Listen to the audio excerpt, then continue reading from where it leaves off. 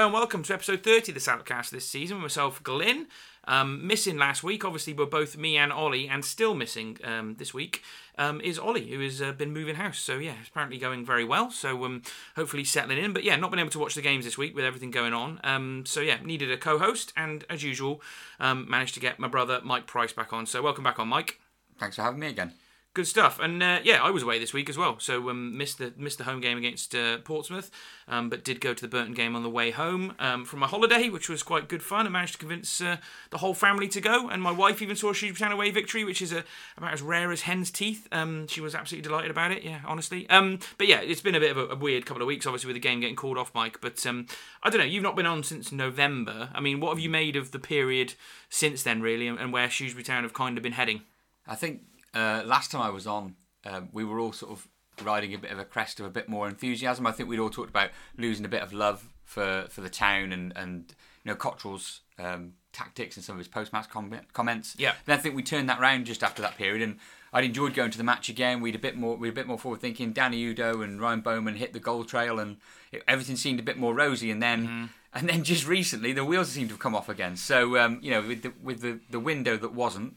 You know, I'm still waiting to see us actually increase the squad size, but that's not going to happen now, is it? So, yeah, it's been a bit of an up and down, hasn't it? We had that good run, and then it all seems to have gone a bit quiet. But hopefully, the win at the weekend can help us kick on again. So, because we want to finish strong this season. So, yeah, fingers crossed, we're back on a run.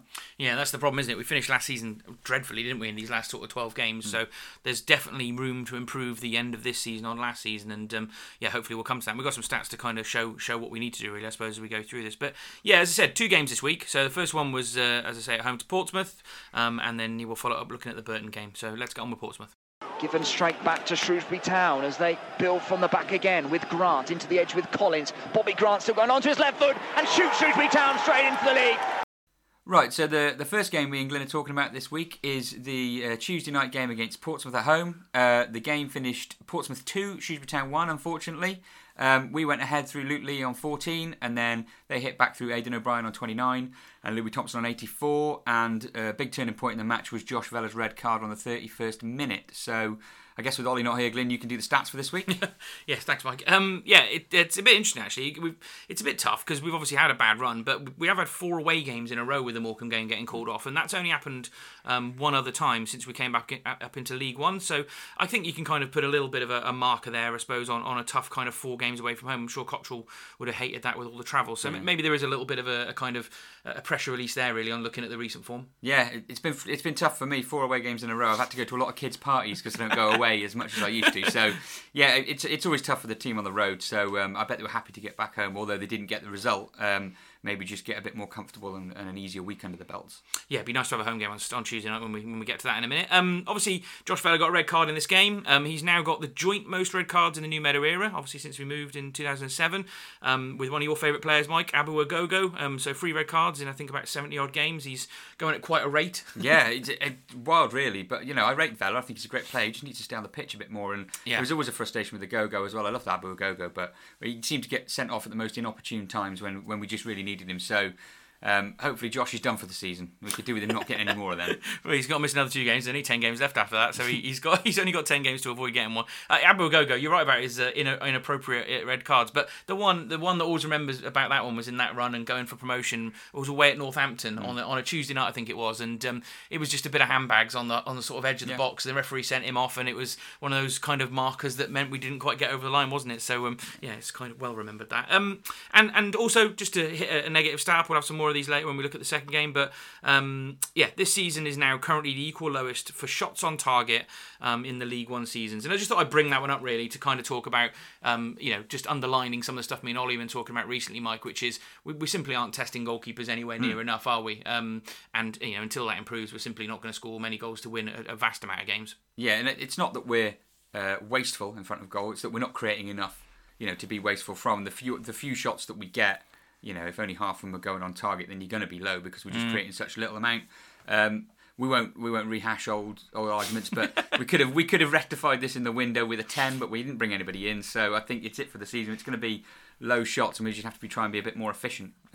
Yeah, which they were at Burton, so Yeah. fair enough on that one. We didn't have a great amount of shots, but we actually did manage to score 2, although one of them was thanks to the goalkeeper, which we'll definitely look at in a minute. For this game, obviously on the Tuesday night game, probably let you do most of the talking here, Mike. I wasn't there, and I watched it on the iFollow, so I'll throw a few questions at you really about what the game was like. But team selection, obviously Morosi started, and then we had Bennett and Nurse as the wing backs. Ebanks and Pennington at centre back were joined by Flanagan for his home debut. And then Leahy, Davis and Vela in midfield, which looks probably one of our strongest midfields at the moment, and then Bloxham and Ado up front. So, yeah, it was pretty much the team we probably expected, with Flanagan pushing for a start. Yeah, I think that Flanagan dropping straight in and playing again on Saturday, I think Pierre's off in the summer, isn't he? Let's be honest. I think that's, he's definitely back fit, Pierre, and he's looked better than he's had for a while, but he can't get in that back three as a first choice, and he'd probably consider himself a first choice defender. So I think that on Tuesday made me think, yeah, that's the last we've seen of Pierre for a full season playing for the Town, which is a shame. I always liked him. But the team generally picks itself, doesn't it? There's not a huge amount you can say to it. It's just what they mix up top, really. It was nice to see Bloxham get a go. I haven't seen him play for a while in the flesh. And Udo, he's scored a few this season, so keep persevering, I think. But yeah, it's fairly horses for courses now, isn't it? It is, to be fair, and Bloxham's had a good run this week and obviously capped it with a goal, which is nice. So, yeah, I don't know, what was this game feeling like when you walked in there, Mike? I know we had an old friend down who used to be a season ticket holder with us that's not been to a game for a while, but it was a bit weird with not many people around it. But, I wasn't there and a few of our other friends weren't there. Was it a bit sparse, or was it usual sort of feeling? Yeah, it was sparse around where we usually sit. There was a few empty seats. Obviously people bring the kids aren't there of an evening game, and a few of the regulars not about for half term, but it just felt like we needed to put something good in to get a result, really. Everybody seemed a little bit on the negative side, and there wasn't a lot of pre-match expectation, I don't think. So yeah, just going in with a bit of trepidation, but my wife was there as well randomly over in the corporate section. So I getting texts off her about the free bar that she was enjoying, so it upset me a little bit more. But yeah, it was just sort of turn up and see what we could get done, really, with the same old 11. I'm led to believe your wife did not return from the bar at half time, Mike, and stayed there for the second half. Was she rewarded with that decision? Yeah, totally. She said as soon as Vela went off, she was staying in the bar, really, and they had it on the telly, so she kept half an eye on it. But don't blame her. Having been there, she didn't miss a huge amount second half. But the prosecco was flowing, so she was chuffed. Free bar, you can't argue with that, can you? There we go. Anyway, game started, and obviously I watched this on iFollow, so I kind of got a good idea of what happened on this one. But the game started, and it was one of those usual sort of League One evenish starts, wasn't there? And then there was a bit of a sitter straight away, wasn't there, from a sort of bad back pass from I think it was Elliot Bennett, wasn't it? Yeah, heart in mouth time. He literally just plays a lovely slide rule ball through for their striker. He was on it like a flash, and he's got time and space. But I don't know what his name was. Their number 11. He wasted a few good chances in the game. He wasn't. If he's good, he wasn't good against us. If he's usually a goal scorer. But we were lucky that he just dragged it wide. But it was a bit of a warning sign early doors that maybe we hadn't come into the game woken up. We were a bit on our heels a little bit, and a bit flat-footed.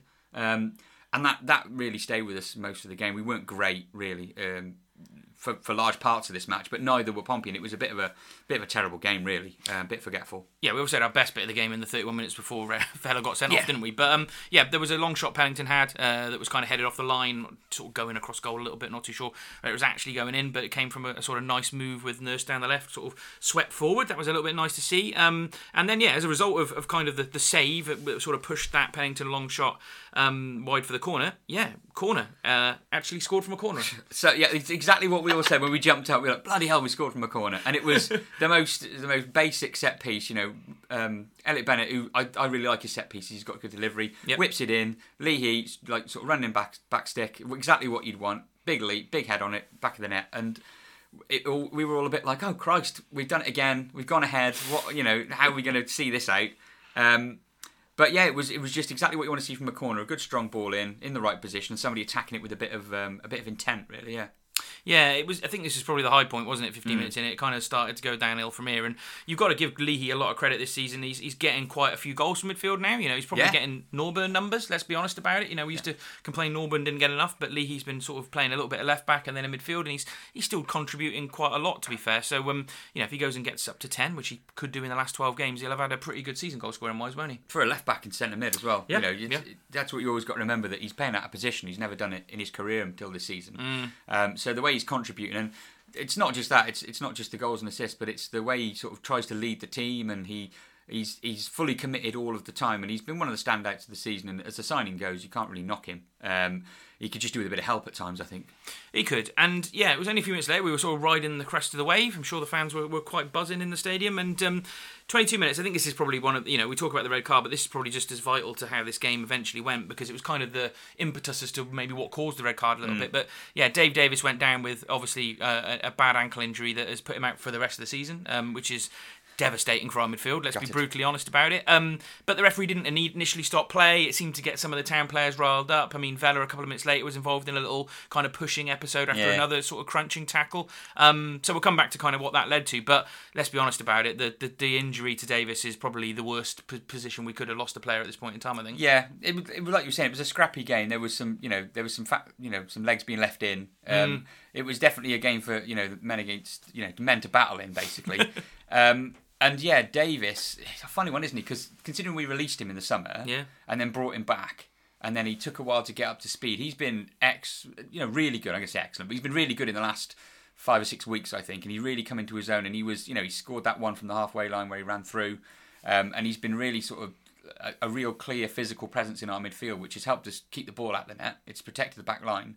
And I think he'll be a big miss because he was releasing Leahy and Vela to play a bit more. But like you say, that him getting that injury, I think it annoyed a few of our players that it was a bit of a bad foul, and they clearly lost their heads a little bit and led to what happened with Vela and a few other bits of handbags that happened throughout the rest of the game, really. Yeah. Indeed, yeah, I totally agree. It's not great timing, is it? And I'll ask you the question. I would have asked this Ollie, but obviously he's not here. If you view Davis, as you just said, then he got released. He's come back in. Do you think over the piece of this season, if he doesn't play for us again, and obviously he's out of contract, was it worth rehiring him, or do you think he did enough in this spell now before his injury to say, actually, do you know what, in the balance of things, Cottrell probably got about right? Yeah, I think so, yeah. Okay. And I think if he'd have played towards the end of the season, I think we'd have said he had a good, strong second half of the season. I like him. I think he gets about the pitch and he puts his foot in, and he's good with the ball. He plays it well. He doesn't ever waste it, really. He's not going to win you a game, but he's certainly going to help you when not lose it, if you know what I mean.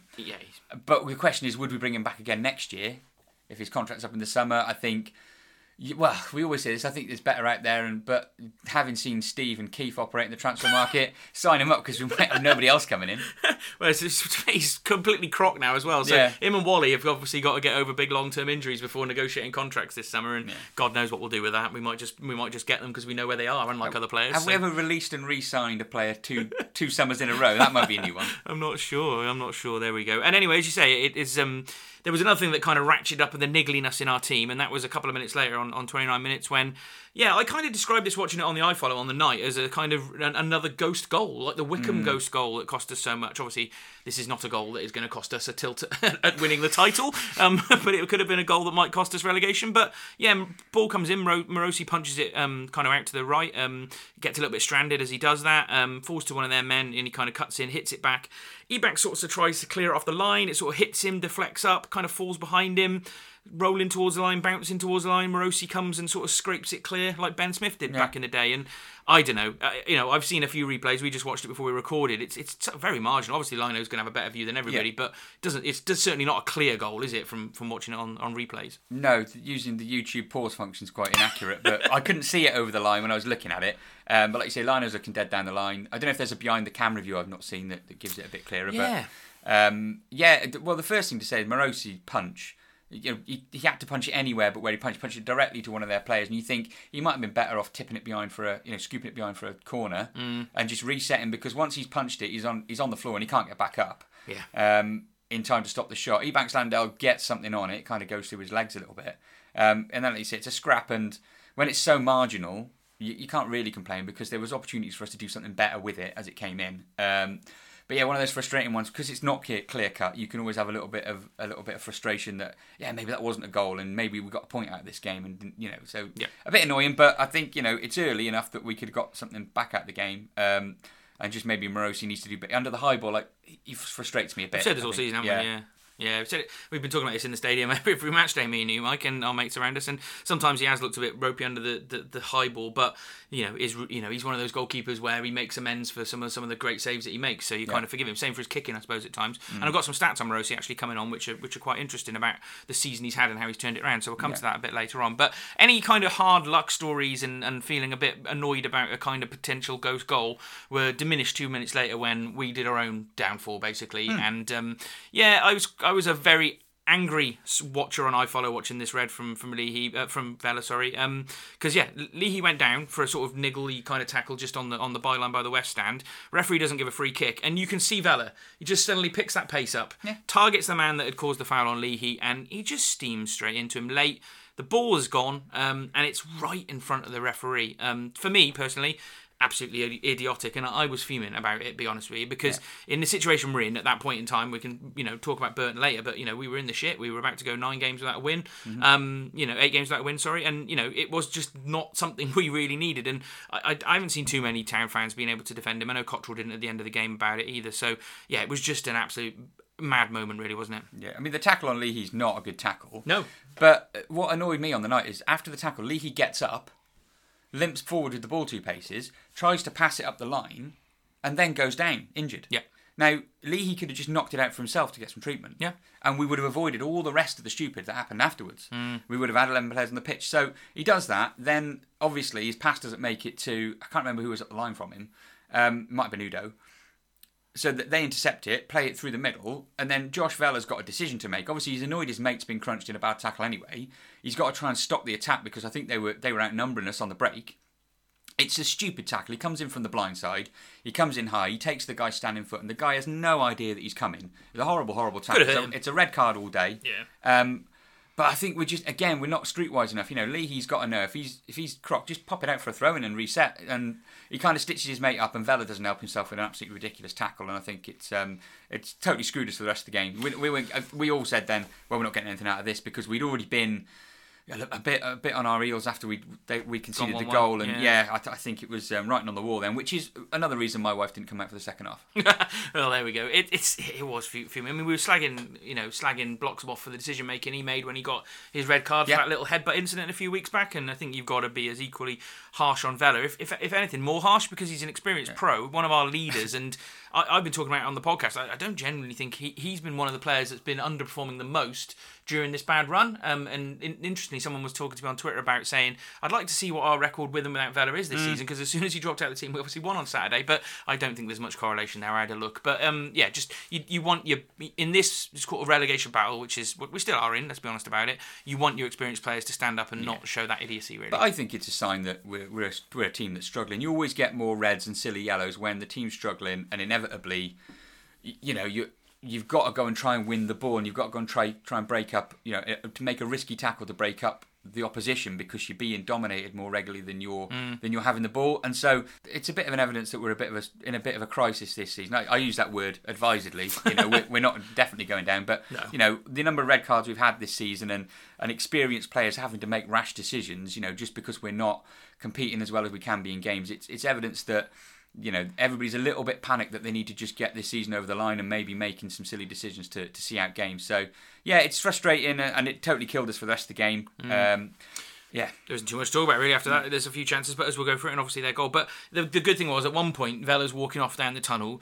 Davis is probably in the back of an ambulance heading to the hospital for his season-ending injury, and Leahy's lying there on the pitch, prostrate after a bad challenge himself. And at one point there, you're thinking, have we just lost all 3 of our only experienced central midfielders in one go? Turns out, luckily, Leahy did manage to limp on, and we readjusted by Bloxham playing a little bit deeper, which I felt was harsh on Bloxham because he finally got that chance to start, and he was the one that got sort of shunted around to deal with the red card. So Vela owes him one, to be honest with you. From that point onwards, it was all Pompey, as you said, Mike. The defence did really well. We'll keep coming back to that. They were really, really good, solid for pretty much the rest of this game, and Pompey did miss a sitter again later on. Morosi made a good save. It was a stunning save, that was. It was absolutely point blank. And this is the frustration. Under the high ball, he's a liability, and his kicking, sometimes he just shanks it straight out of play.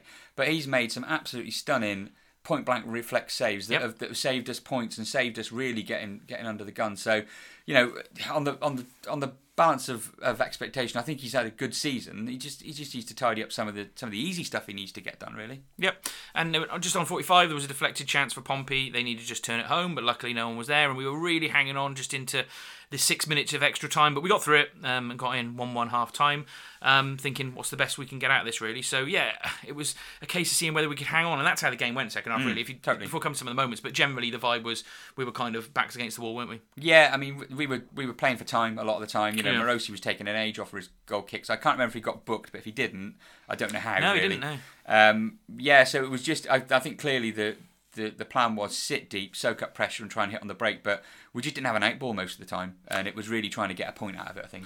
Yeah, the best bit of this half was at the start. I think we had a good spell right at the start, little spirited start, a little bit of something, a couple of corners and crosses we had in those first couple of minutes, and then Leahy caught a sort of decent shot well over from about 25 yards, and looked to be like we were going to try our best, but I think as the game went on, they kind of settled down, figured us out. I think they made a couple of tactical rejigs, I suppose, and from sort of 15 minutes into the half, the game settled down to, as to say, that pattern we just talked about, which was constant sort of Pompey pressure, really. Yeah, I think Pompey came out and they were like, soak up the first 10, they'll come and try and give it a go, and then just basically make their legs count as well, because I think they probably know we're a small squad. They probably know we're running close to empty anyway on some of our older players. So see out the first 10 minutes and the legs will drop out of us and they can play some football, and that's absolutely what happened as well. It was a bit of backs to the wall for the last half an hour, and we couldn't really see us sort of seeing it out, bar a titanic performance, and unfortunately we couldn't get it, really.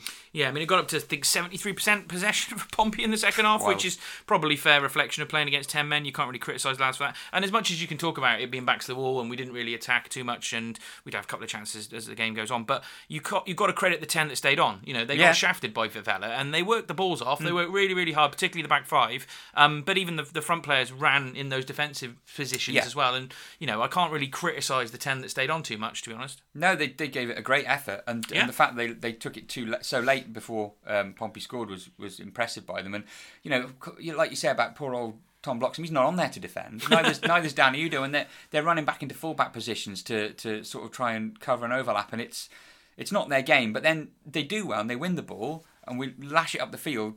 But that they're supposed to be on the end of it, and they're not supposed to be one clearing it, and then it just comes back, and it's so dispirited for them. But you know, they're a fit team, to be fair, and they work hard.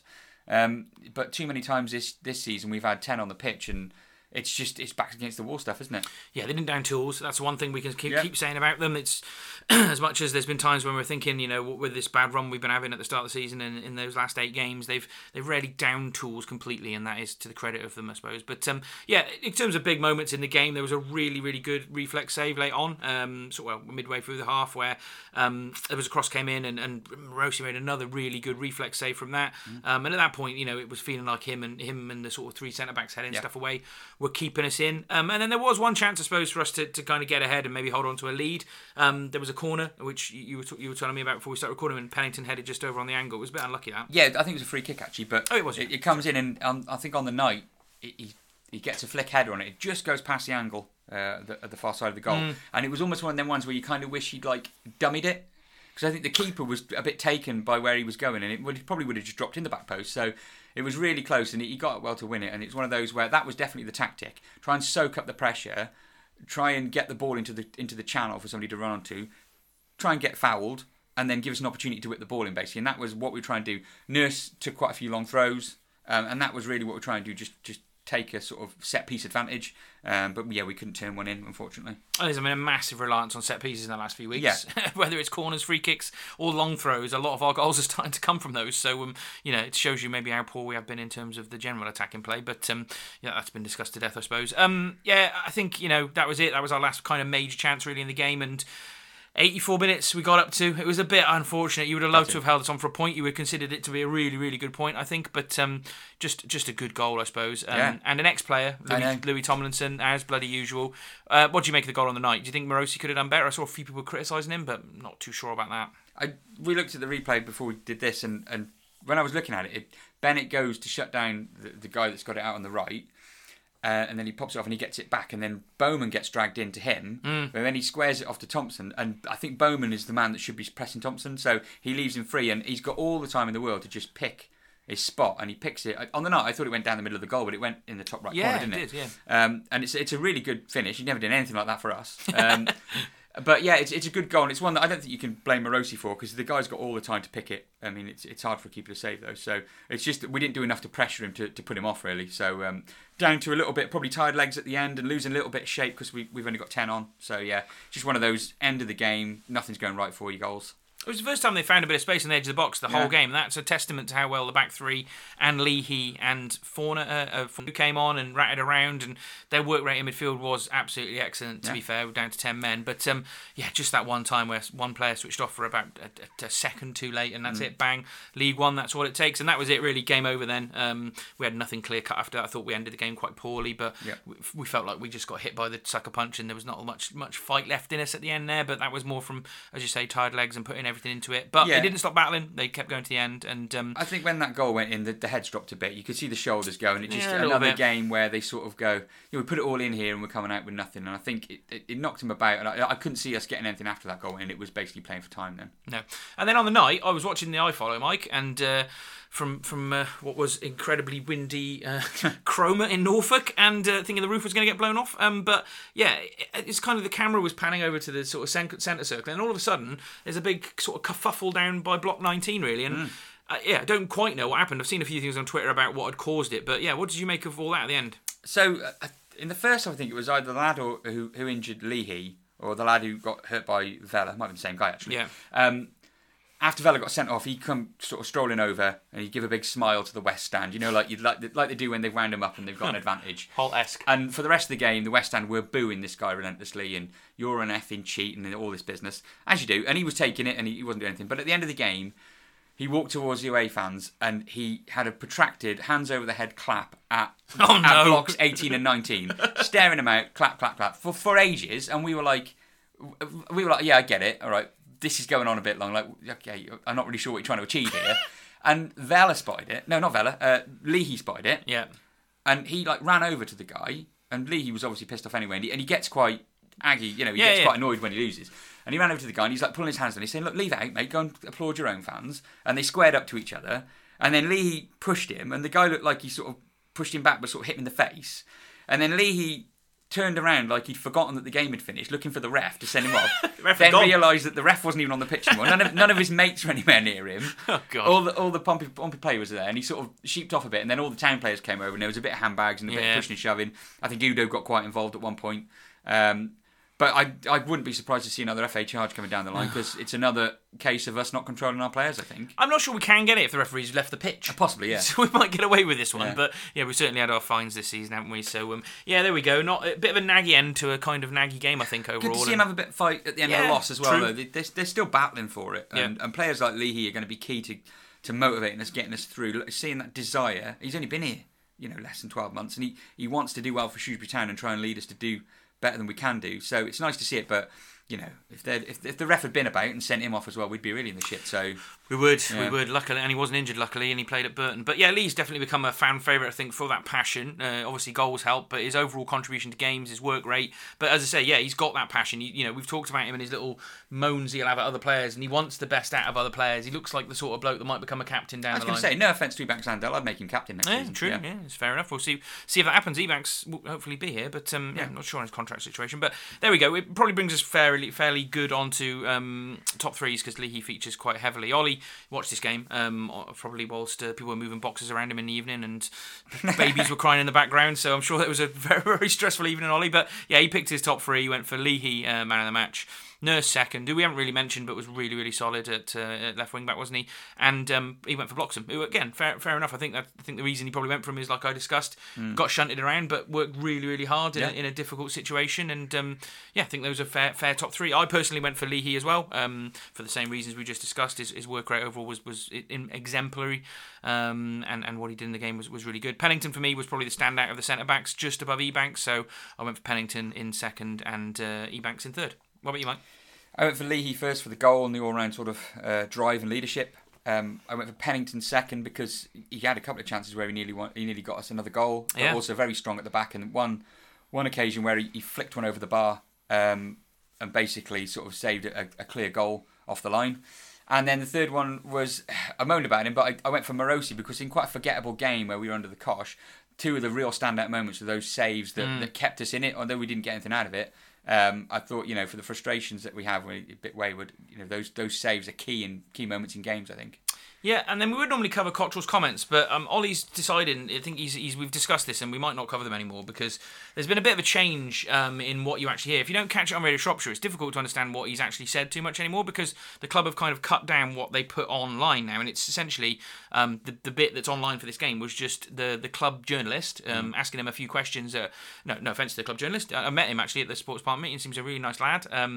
And he's just asking questions that are kind of based on the club. He's not going to, you're not going to rock the boat or annoy your manager in that circumstance. So it's a bit awkward, really, if you don't catch the Radio Shropshire now, because you kind of miss the more interesting things that maybe Lewis and Dunny are asking. And we will get to what Louis and Dunny are asking or not asking, and how it's caused Cottrell to react when we get to the Burton game. But yeah, it's a bit tricky, really. And I've noticed a lot of people this week talking about how it feels like they've lost a little bit of value out of iFollow, and that maybe what's the point in renewing it. I don't know what you make of kind of that change recently, and sort of why maybe it's being done. It's frustrating because I think those the clips at the end of the match that the Town put on the YouTube channel is like, because most people don't hear Radio Shropshire post-match because you're either travelling back from the match or you're walking back or what have you. So not a lot of people hear that. So then if they're not going to put it on the YouTube channel, how do you hear non-club affiliated questions? Really, you're not going to hear them, are you? Now the frustration for me is if you and Ollie aren't going to cover them, that's where I used to get it from. Yeah, true. So now they're really going to go behind a curtain if there aren't people like yourselves putting it on your podcast. So it might be something for you to consider whether you actually do want to cover it if you can catch it somewhere, because it's going to help people sort of see both sides from inside the club, but also what the local press are doing. Yeah, it's because you like as a fan to not have anything filtered, don't you? And Lewis Cox does a great job for the newspaper, and Radio Shropshire will put out their content of the questions they've asked in intermediate bits across the week. But trying to track that down is going to be quite difficult. I don't know. We'll maybe have to see how we find it going on. But Lewis is always going to write up his article based on the questions he's asked. But in print, it feels very different to hearing the manager's tone and the way he describes it. And to me, you lose a little bit, don't you? Yeah, and I think fundamentally it doesn't reflect well on the manager or the club. I'm not sure who's made the decision. Yeah, who knows? If Cottrell said, don't put me post-match out because I'm a bit spiky. Well, don't be spiky, mate. Be a bit more reasonable. And if the club are just trying to protect their image because they know the manager's spiky, have a word with him and tell him to stop being a dick. That ain't going to work. It's one or the other, but the answer isn't don't put his post-match out there. And, if he's got a problem being asked questions by Dunny, Lewis, Cox, with all due respect to them, they're great guys and they do a good job. They're not, the local Liverpool press, are they, in a bad run? They're not the local Leeds press. They're pretty on side if the manager will be reasonable to them. And I think it's a Steve Cottrell problem, not a press problem. Yeah. And I don't think the answer is pulling the curtain down. Well, we will revisit this in about 20 minutes' time after we looked at Burton. The funniest thing this week about anything that Steve Cottrell said before the Burton game was, after all this time of Ollie trying to talk to me about XG, and I understand it now, Mike, and he's giving me the right speed up on XG, and we do often talk about it on the podcast. Well, he's had the manager talking about it now because we've gone on an 8-game without a loss. He was suddenly bringing out XG stats in the week before the Burton game, so I thought that was quite funny, to be fair. But there we go. We'll always promote stats that really make you look good, won't you? As soon as the XG goes in the toilet, you won't be bringing it up, will he? Yeah, we'll look at our stats before the Burton game if you want to have a look at some eye-opening things. But yeah, there we go. That was the first game this week. Obviously, it wasn't the way we wanted to start, but obviously a chance to make up for it at Burton, and we'll turn to look at that now. And now Shrewsbury are chasing the winning goal. Stoke City are collapsing here, and it's Doherty, low for Lawrence! Extraordinary! Josh Lawrence makes it 3-2 to Shrewsbury.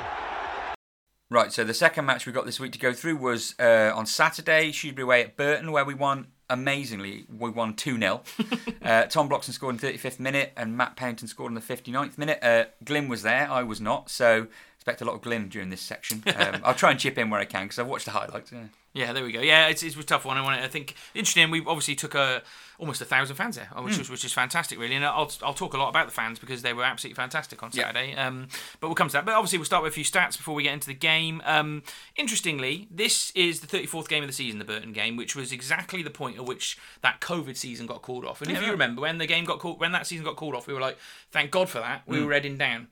Scarily, when that COVID season got called off, we had 41 points. This season, we only have 37, so we're 4 points off where we were at the end of that terrible COVID season. So let's not think we're completely out of the woods yet, because the sad thing is we are now further behind further behind last season, where we only just avoided relegation, than we have been at any point so far during the season. So yeah, 34 games. We're now 9 points behind where we were after 34 games last season. Bit worrying. But is it weird that we're are we sitting in a slightly better position? We feel safer, I guess. Roughly about. Well, I think the gap last season and this season was pretty the same. It's like I was going to say, do you think 4 to there's been 6 points? Do you think there's been like a COVID impact on other teams this league? There's the three at the bottom are really, really shit, aren't they? Yes. Like, they're not going to trouble us, and it's basically Morecambe. Yep. And so are we like doing slightly better in a much worse league this season? Do you think? We're doing slightly worse in a worse worse in a league. worse league. I Yeah, think yeah. that's a better Yeah. way of saying it, and that's probably what you meant to say. But yeah, we're not as good as we were last season for a points versus games ratio. You know, we're 9 points worse off than we were.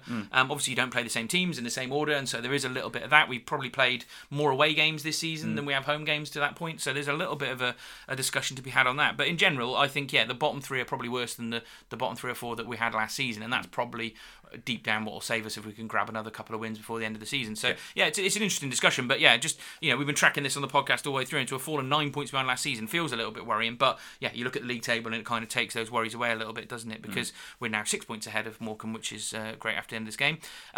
Interestingly, another stat that kind of came up to me in terms of longevity of managers in League One, if Steve Cotterill does last to the end of the season now, which seems likely, we're kind of clawing our way there. I very much doubt he's going to get sacked, and he certainly isn't going to leave, I don't think.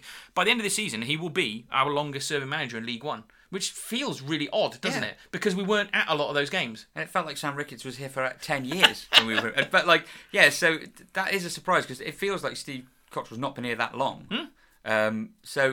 Yeah, I guess it's just one of those weird impacts of COVID and cancelled seasons and short seasons and all that business. It feels odd and that we still haven't. Well, I say we. I can't speak for all the fans, but it seems like the majority of the fans still haven't really taken to him. Yeah, that's a fair point. Coming back after his COVID illness. It's an odd one, really. You'd think we'd be a bit more connected with him, and I think he doesn't do well connecting himself to the fans.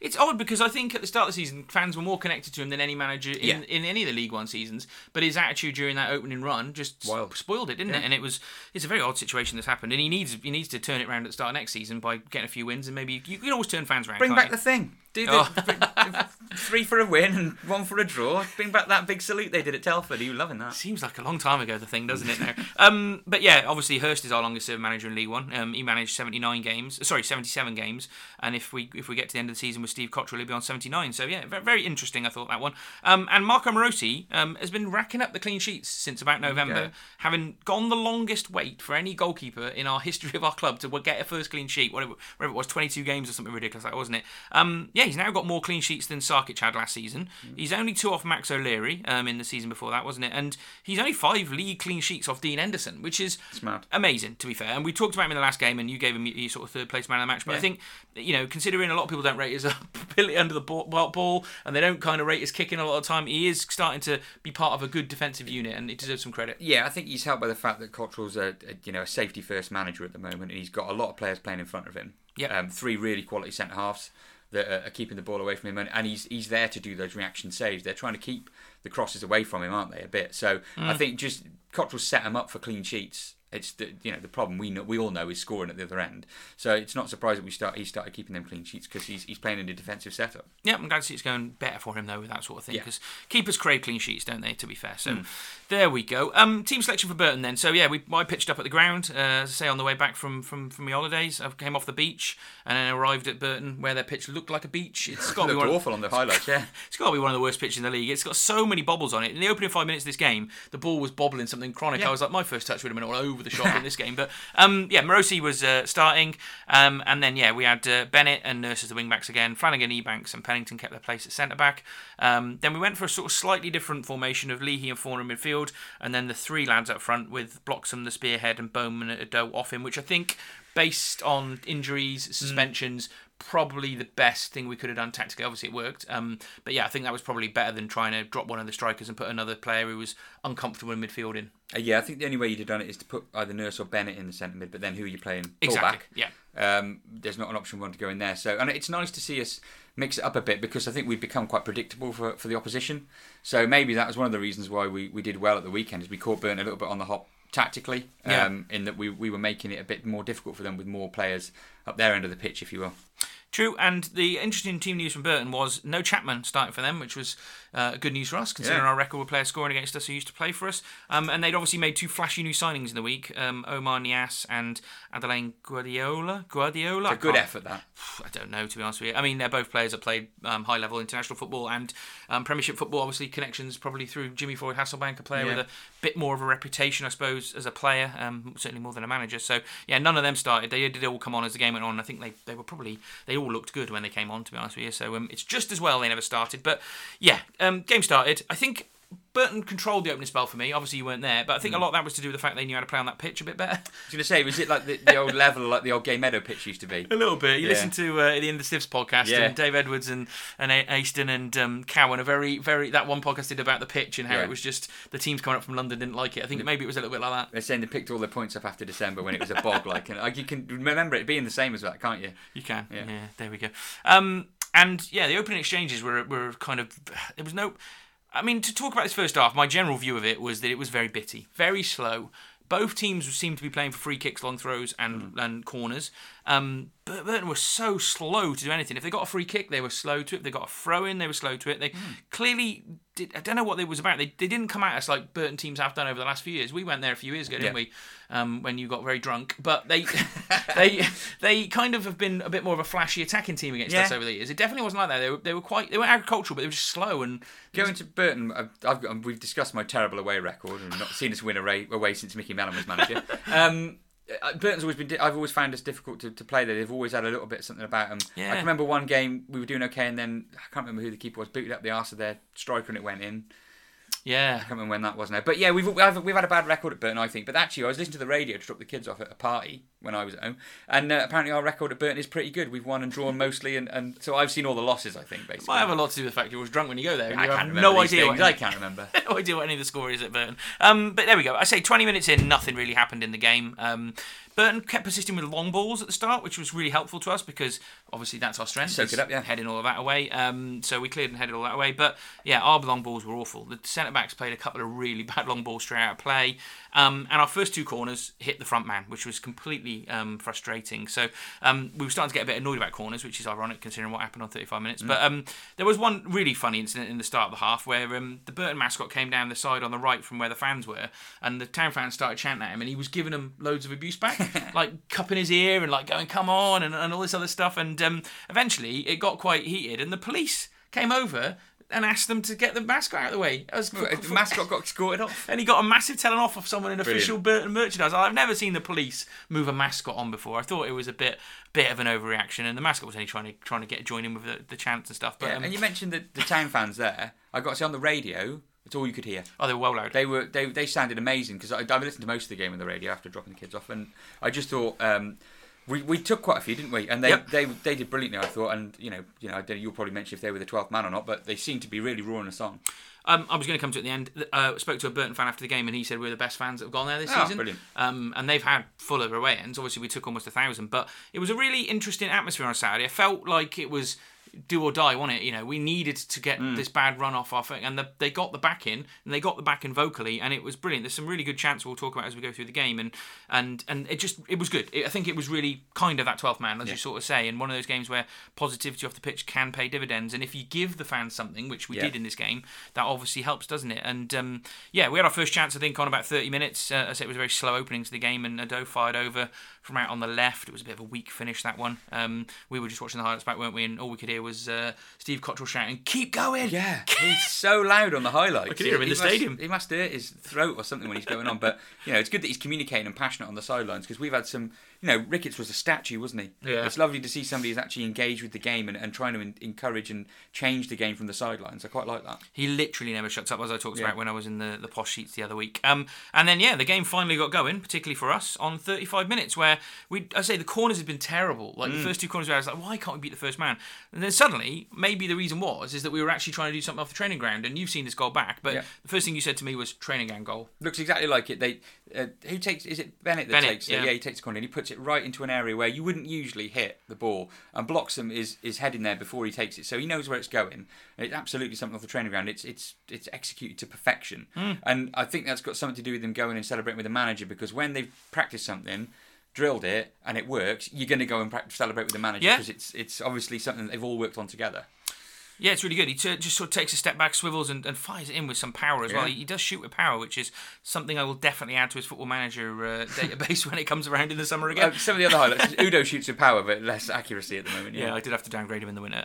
Something to do, but I say, going back to that thing about the manager, it's funny, he kind of goes over there, and it almost looks like Cottrell puts his hand up and he kind of looks like he's pretending to take a dart out of his hand and then throw a dart. It was almost like a dart celebration. I'd like to know one of the press can ask about that this week because I'd kind of like to know. We wouldn't hear about it, would we? We wouldn't know. But I think that maybe is what it is. It's kind of something to do with accuracy. They've obviously been talking about accuracy this week or something. So, it was bloody accurate, to be fair. It was a great goal and gave us something to hold on to, that was initially how I thought the game would go because we've been struggling to kind of win games. You wanted something to hold on to and it definitely... you take a big breath and you kind of feel a bit proud and you think, right, come on, lads, we've got something to hold on here. Burton really hadn't been good in this game up to that point, and I wasn't really impressed with them across the whole game, to be honest with you. And we started to kind of get on top a little bit after that goal. There was a town corner where Pennington had a header cleared off the line, which was a bit unlucky. And then there was a great moment, which if anyone's seen the Blue and Amber Twitter account, basically about 300 Town fans started chanting "Shoes off if you love Shrewsbury," and everyone had their shoes above their head. There's a great photo on there. It was mad. I've never seen that many. I've seen it happen a couple of times at away games that I've been to over the course of the last couple of seasons, but that was definitely, for me, the most people who joined in with it. It was mad. I hope that gets picked up and becomes a regular thing because it's not often that a group of fans will have a unique thing just for them. So most of the chants are rehashing. You just put your own team name in there. You think of like the really unique stuff that the Bristol Rovers fans with the Weetabix, was it? The lot that came down with the celery back in the day. So shoes off for Shrewsbury could be a real identifier for our fans. It's all good. And if the match is bad, you can chuck them at the keeper, can't you? There was a guy saying throw them on the pitch. I was like, I'm not throwing my shoes on the pitch. But it's shoes. Yeah, it kind of works. It scans, I think it might be something that other clubs have done. No, so don't do it then. We probably are nicking it off someone. But I'll have to ask the South Stand lads about that. But that was a great little moment as the game went on. It showed everyone was in a jovial spirits, having gone 1-up. And the game that was it towards half time. There was a bit of late pressure from Burton. They had a corner they headed over, which kind of landed on the roof of the net, and a couple more half chances. But in general, the half was Burton with a lot of control of the ball. They definitely had more possession, but not much cutting edge. We stood firm and stood firm like we have been doing all season. And half time, I was kind of hoping that we'll go and get a sort of second goal really, and it would kill them off. So it was all good. Was Danny happy on the radio at half time? It sounded quite low stress. I mean, at this point, I was making a curry and chopping an onion, and it was lovely to listen to the town actually winning away and making a good match of it, and not putting themselves under any unnecessary pressure. It's what usually at home. By the time we're 2-0 down on the radio, I'll turn it off. But I was very happy to sit and listen to the second half. It was good. There we go. Second half started with a big delay, which is why we had 7 minutes injury time. There was a big clash of heads and their player came off worse, so that kind of slowed the start of the game down. And then I thought, considering that they'd had all the ball in the first half, we started this half really well. And not only did we start it well in terms of creating some better chances and stuff, but we actually got possession. We started to address those possession figures as it went on and had some control and played some nice passes. I think that the midfielders started to get in the game. I thought, we've not seen too much of Forner since he joined, really. He's played bits of games and started a couple, but this was probably, again, one of his better games he's had for us. He's quite a tidy little player on the ball. He's kind of Dave Davis-like, but with a bit more agility, I suppose. And if he's going to play the next few games, I kind of think he's going to get better and better. Yeah, I saw him at, he came on at Wimbledon, didn't he? Yes, he did. He seemed quite tidy there, and I thought he came on the game before that. So I've seen him at those two. He came on in this game, didn't he? Yep. No, he started this game, didn't he? Yep. And on the radio he sounded like he was quite tidy, but I think obviously he knows Davis is going to be out now, so he's pretty much going to play every minute of every game for the rest of the season, isn't he? Probably. So, and he's had enough games to sort of warm into it now, so hopefully we'll see the player that they seem to rave about at Plymouth about him last season. And he'll have a strong end to the season, help us sort of push on again, because he's relatively fresh legs as well, isn't he? So, bit of energy. Yeah, it was good. And then, 59 minutes, so it wasn't long into the half where we kind of actually scored when we had a bit of the ball and the control. I think it was a corner. It might have been a free kick, but I'm pretty sure it was a corner. Kind of got recycled out the box. And then Nurse picked it up quite deep, actually, deeper than I thought on the day. I didn't think he was that far out the box, but watched the replay back today, and he comes forward quite a way. Is allowed to shoot from a range, and straight at the goalkeeper. What a waste of a shot. Thankfully, the goalkeeper absolutely fumbles it straight up and behind him, and there is Pennington to steal the goal on the line. And we know he stole it because Shrewsbury Town put their video up of the goal, when they get right in the players, and you can hear them all talking, and Nurse just comes up to him and kind of grabs him by the face and goes, "Goal stealer!" So I'd have done that for the away supporters back in the day, Mike. So but yeah, it was good moment, to be fair, and they celebrated right in front of the Town fans.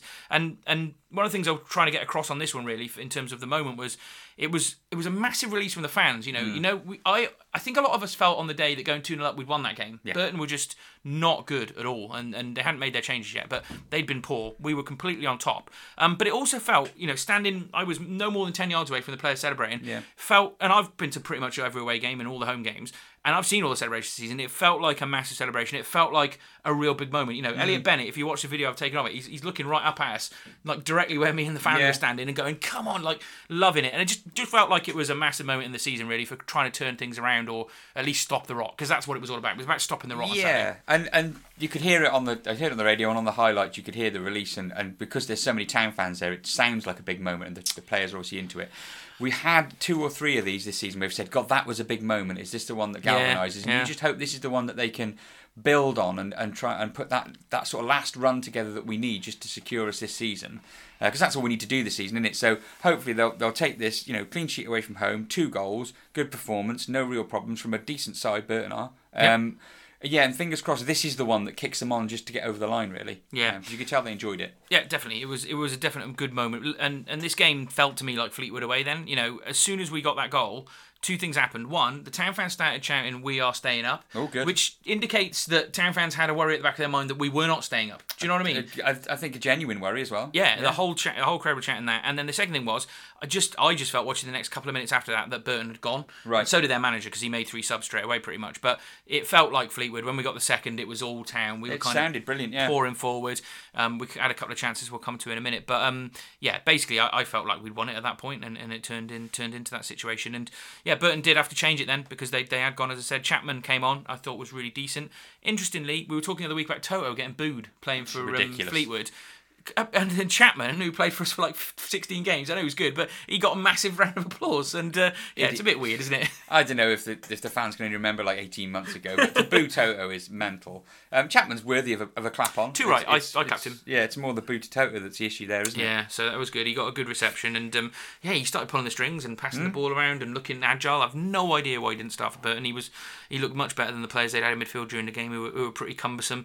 And then they brought on the other 2 lads as well, who I said had a couple of fancy touches and looked a bit better, and they got a bit more into the game. But Town was still creating chances, even though Burton got back into it. I say Lee, he put a ball across the box that was there just for like a tap in 2 yards out, but no one was there. Where were the strikers, Glenn? Well, exactly. And then Town fans decided to have their impact on the game. Every time the ball went in the back of the crowd, they held it for ages, for a good minute most of the time. And then the referee sent on the other ball. Goalkeeper lined up to take his goal kicked it, and it probably got halfway line, and on come the other ball. Referee blows up. Start again. It's the sort of nonsense when the opposition do it against you. There's nothing more annoying, and you're spoiling this game. God, they're idiots. And as soon as you're like do it, it's brilliant, isn't it? And I love that sort of thing when you win in away from home and you're having a good day, that you can start winding up the opposition and the players is great. I love that stuff. Yeah, and that coming back to fans again, that's what it was all about. Everyone was having a good day out, and we've had so few of them.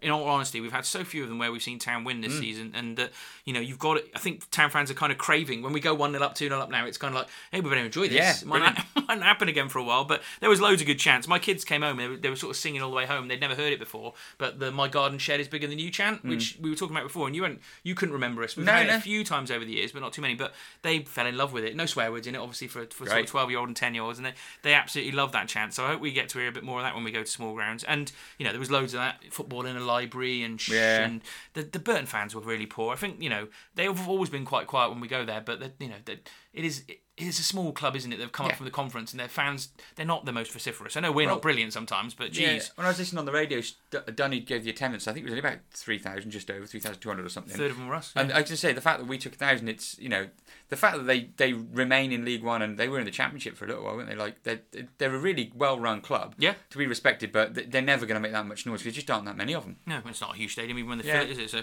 there we go. Burton improved as the game went on, as I said, but they had absolutely no cutting edge.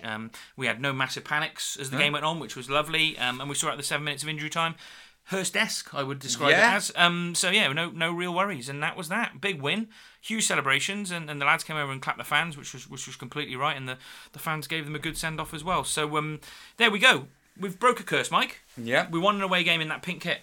Well, my daughter wore her new Shrewsbury Town pink kit that she got for Christmas, but it's been a bit big. She wore it for the first time on Saturday, so she's convinced that she's the lucky charm. Omen. Yeah, it's an omen. And as we said, we moved 6 points clear of relegation because Morecambe got pegged back to a draw late on, which was a real good situation. And one of the things I just wanted to talk about really is like often in a season you'll win maybe 8, 9, 10 or more than that away games in a season, and there'll be quite a lot of people, I imagine, who see all of those games. But this season, to have seen all 4 of our away victories in all competitions, you have to have been one of no more than 180 people, because it was Stratford away, where we only had whatever it was, the 100 odd tickets. It was Carlisle away, where basically nobody went to that. It was a horrible, horrible windy day, and we maybe only took 300. It was Fleetwood away on Boxing Day, which again was a tough one for people, no public transport, and then Burton where we took 1,000, obviously. And I was asking on Twitter how many people have actually gone to the 4 wins away we've had this season. About 8 of you, I reckon. There can't be that many of them. I feel quite proud to have been at all of them, to be honest with you. But it's quite unusual because obviously I normally miss, like we win at Plymouth or Portsmouth or somewhere like that where I probably wouldn't have gone on a Tuesday night sort of thing. So I'm wondering if I'll keep my run up. So I'm going to Cambridge on Saturday just in case we win. So you've got to keep going. I don't want to lose that run at the moment. So that was grand all in all. It was a bloody good result. Stopped us kind of getting in that relegation trouble a bit more, and I say 2 points extra off Morecambe was a real good situation really. So top 3 for me just before we move on. I thought Pennington was absolutely brilliant in this game. He's a really good player, isn't he? Let's be honest with you. I'll ask you about him, but like he's a bit of a Rolls Royce at this level. Like Ebanks is a good player and he's got a lot of experience at a higher level. So is Pennington, to be fair. But he's hard. He's one of those hard players. But Pennington's really good on the ball. Like he can bring it out. He just looks a bit classier. Not classier, maybe that's the wrong word, but like I don't know. They're very different centre backs, but they both give us so much. I'm not slagging Ebanks off. Well, I love Ebanks as well, but Pennington's a good player, isn't he? And he's really coming into his own as the defensive record shows this season. Yeah, and I think hold my hands up. A few podcasts ago when I was on, I said he gave me Phil Jones vibes because there was a while where he was a bit clumsy and he kept falling over and sort of under-hitting back passes. But maybe that was just settling into life in League One. He was sort of settling into being a first-team regular in full-grown football. But he's been excellent for months now. And like you say, I'd say Ebanks is a stopper. Yeah, he's a tackler. He's a header. Pennington's a bit more of a footballer. Yeah, and you can tell he came from pedigree. Coming down from Everton, having played in the Premiership as well. And I think if we've got Pennington, the new centre half whose name escapes, Flanagan, and then if we can keep hold of Ebanks, that's a great back 3 of centre halves to build on. Also with Nurse who can play in there, who I think is good. So it'd be a shame to lose Pierre, but I think Steve Cottrell can definitely sign good centre halves. He's got an eye for them, I think. The good thing about this window coming up in the summer, when we get to it, is that we have the 5 players who are playing week in, week out and not conceding that many goals, all on contracts going forward. Yeah. Plus a goalkeeper who's not on loan. He's on contract. Do you know what I mean? So it's nice that back line doesn't need to be rebuilt. And if Cottrell does survive and he can actually weave his magic in the attacking positions in this window, then maybe there is something to be excited about next year. Some of the conversations and interviews you hear of Cottrell talking about transfers and windows and transfer strategy and buy-in, he talks about building something. And is the strategy that he's got the keeper he wants, he's getting the defenders he wants, then he's got some midfielders.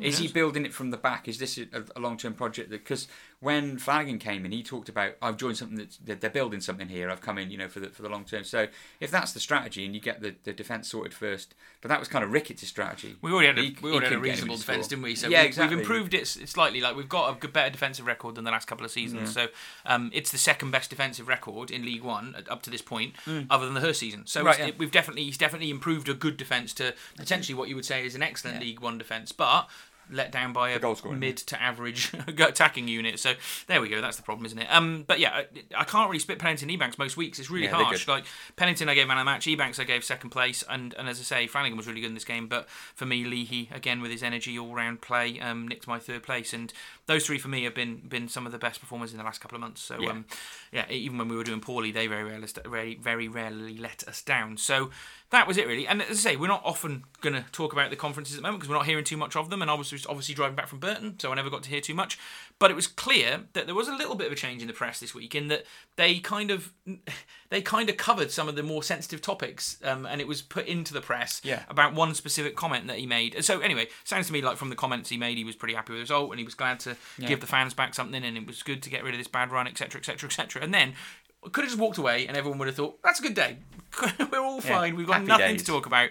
But he did have a little spike at the end where he said, the difficult point has been speaking to you and speaking to him. And I think at that point he was talking to Stuart Dunn, and him being Lewis Cox, because you come at me with negative questions. It doesn't matter to me what gets said. If we get beat, we get beat. Whenever it cranks me up, it makes no difference to me. So I've heard the tone of this. He's quite angry, to be honest with you, when he's saying this. And it is funny because we've spent the last 3-4 weeks talking about why the press won't ask so many difficult questions, or it feels as a fan, and this is kind of prevalent about a lot of people who talk about it, is that we've wanted to ask, how are you going to stop this run? Why don't we score more goals? Can you take some ownership for this? And the press haven't really been asking those questions post-match. There's been some of it in the pre-match stuff that I've listened to. But for him to then come out and say that he's been getting negative questions baffles me, because I haven't heard them. No. Where are these negative questions? Because a lot of the stuff, it's just the straightforward. Bonkers. What did you? Because more often than not, he's losing games and they're not performing well. So, Steve, what can you say about today's loss? That's not a negative question. That's asking him to reflect on reality. Steve, what went wrong today? Why do you think we couldn't get into the game? They aren't negative questions. If the football's negative and the results are negative, the questions are going to be of a negative nature. They're not going to come in and say, well, we lost 2-0 today, Steve. What do you think went well today? They're not going to try and put a positive spin on it.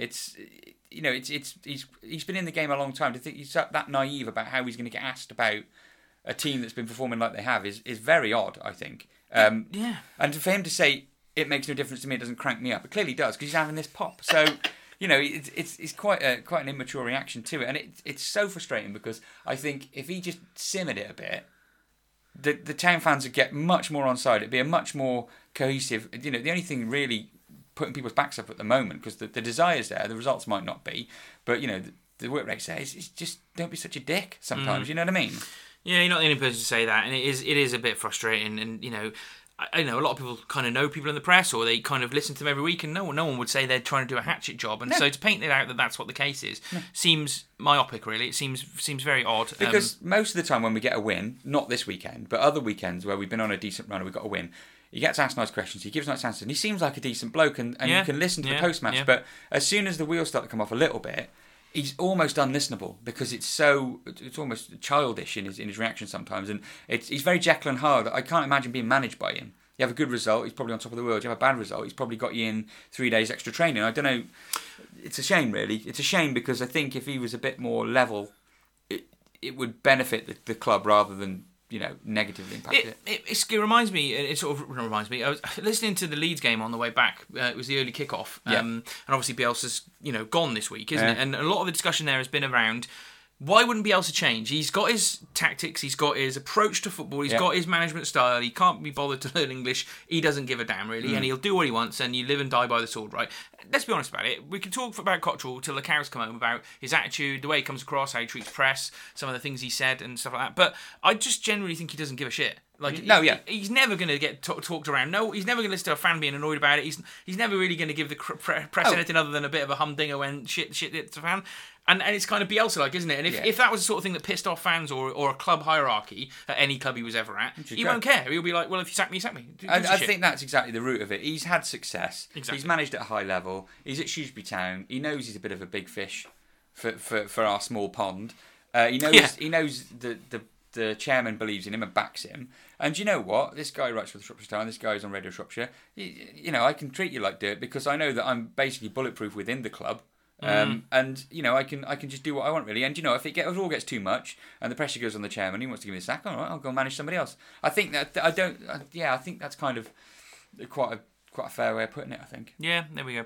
Well, that's that. We're moving on, obviously, to what's coming up this week quickly before we wrap up this podcast, but it's a very interesting week, really. We've got a very, very tough game at home on Tuesday, which, if we do get anything out of, I would say is a bloody good point. At least if we got to win, it'd be remarkable. Jesus, yeah. But we're playing Rotherham at home, obviously, on Tuesday, who haven't lost for ages. We're on a good run of wins in the last 5, and they're top of the league. So, expecting to get anything out of that one, Mike? No. I'm going to turn up on Tuesday more in hope than expectation. Fine. Keeping 11 on the pitch, it'd help us massively. And you never know, it might just be one of those days, which is why we keep coming back in. Yeah, exactly. That's continually why I've been going to these away games all season, because I've seen 4 now, so we're buzzing, 4 away wins. And yeah, then we're obviously the bigger game this week, I suppose, in terms of our kind of prospects for keeping our head above the water, is Cambridge away, who are just above us. I think they're 4-5 points above us. They're up in 13th, so it's not a huge gap up to that kind of echelon, really, which shows, again, if we could push on, there's definitely higher positions to be had. And I did a podcast with a guy from the Abbey stand this morning and kind of gave him an update on our season. His first question was, so Glyn, talk about how your season's gone. And I was like, very disappointing. Yeah. So, but we were just having a chat about that. But yeah, they seem to be quite happy with how their first season's gone back in the league. And, as I say, they're kind of where they thought they would be, maybe a little bit ahead of it. So it's definitely a game at the start of the season, playing one of the teams that's come up as an established League One team. You'd think we can go there and get something. But if we were to come out this week with a point, maybe lose to Rotherham and draw at Cambridge, or maybe a couple of draws, would that be okay at the moment, considering we just got the win? Would you be happy with that? I'd be targeting Cambridge for a win, I think. We won away at the weekend against a team above us in the league. I think there should be some belief in there. It's about not getting routed on Tuesday.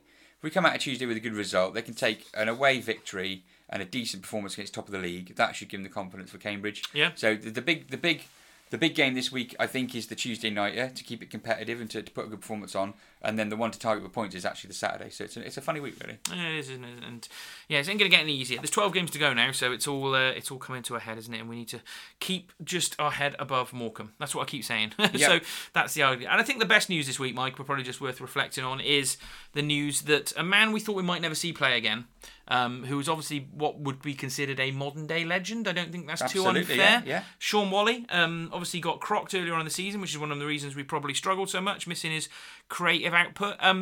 7 to 10 days he could be back, which shows you, I suppose, I think personally, that Sean Whalley has probably worked the hardest he's worked in his career to make sure he gets back to play for this football club, get his 250th appearance, and be remembered for someone that made that mark. And I will applaud probably as much as I've kind of clapped a player if he gets to play one more game for us. So I was absolutely buzzing when I heard that. I'd be delighted if he gets on the pitch again this season. It'd be too. great. My only question is, where'd you play him? Because you lamented him as a 10.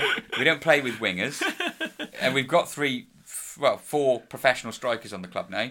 So I'm not sure where he gets in the team, but it'd be great to see him get a cameo or something, Yeah. He's done a job at right and left wing back. We could put Jesus Elliot Christ. Bennett back in central midfield, and we're away, aren't we? So, but just I don't think there's any town fan in the world really, who, no matter where you live, we've obviously got listeners to this podcast everywhere that wouldn't absolutely have been so chuffed when they heard that news. So yeah, hopefully his injury kind of keeps rehabilitating over the next 10 days. He doesn't get clogged by Pennington or Ebanks in training or something that sets him back. And almost definitely going to happen though, isn't it? Yeah. I shouldn't have said that really. Yeah. Maybe you jinxed it, but yeah, I'm glad he's on the way back really. And for the bad news about Davis, it kind of balanced up, didn't it? Really. So yeah, there we go. That's the week in Shrewsbury Town, really. I suppose. So I suppose thanks for joining us again, Mike. Yeah, I hope people can differentiate between our voices, I think. That's the only issue with only 2 of us and not having Ollie here to break it up. But no, it's good fun. I always enjoy it. I know, it's good. We end up talking about this on Saturdays at the match and then Sundays at Mum and Dad's when we're having a bit of food. And we went to Hickory's for lunch today, didn't we? And what did we end up talking about? So there we go. We tried not to save it for this, didn't we? Well, we did, yeah. We were watching the football, weren't we? But there we go. So yeah, thanks for joining us. And Ollie and myself will be back next week. As I say, we'll both be at the Rotherham game, I think, as long as Ollie's house is moved fully now. And I'm going to Cambridge next week with the kids. So I'll be at both games next week. So yeah, back next Sunday. Hopefully covering some more points in the bag and those dwindling relegation fears.